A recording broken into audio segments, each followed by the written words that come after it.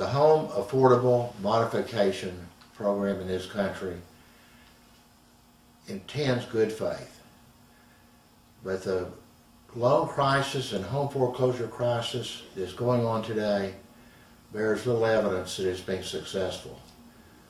Frequently, banks, lenders, servicers, warehouses will in one hand be modifying your loan and in the other hand foreclosing on your home.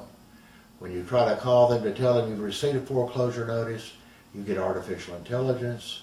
You know, punch 1 for this, punch 3 for this, the phone goes dead. If you finally get someone, they'll say, oh, don't worry about that foreclosure notice. There's a 3-month moratorium. We're forbidden to foreclose until this procedure is completed and you are declined. You wake up the next morning, your home is gone. Take great care in accepting the representations of somebody over a telephone when you've received a foreclosure notice. Obtaining counsel and getting an injunction to stop that foreclosure maximizes your legal rights and will put the lender, the bank, the warehouse on the defensive, where they have to hire lawyers to defend their position and the title is still in your name. These divisions, the divisions of a bank or a lender, frequently don't know what the other division is doing.